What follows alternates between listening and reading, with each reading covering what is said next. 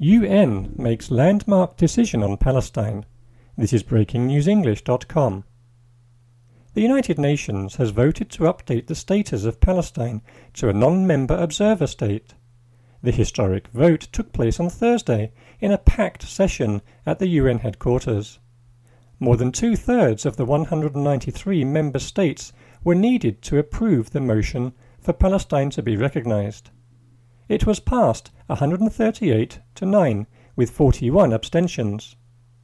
Many European countries, Russia, China, India and Brazil, voted in favor of recognizing the Palestinians. The USA, Canada and Israel were among those voting against, while Germany, Britain, Australia and Colombia abstained.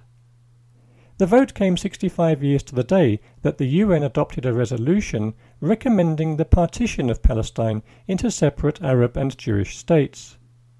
Israel dismissed the vote as negative political theatre and announced the building of 3,000 new homes in the West Bank and East Jerusalem.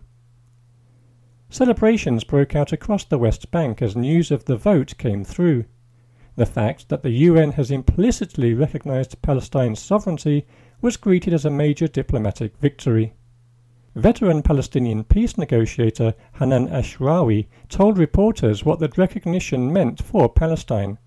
Getting state status is what empowers the Palestinians, what defines our territory as occupied, what defines our relationships regionally and with the rest of the world, she said.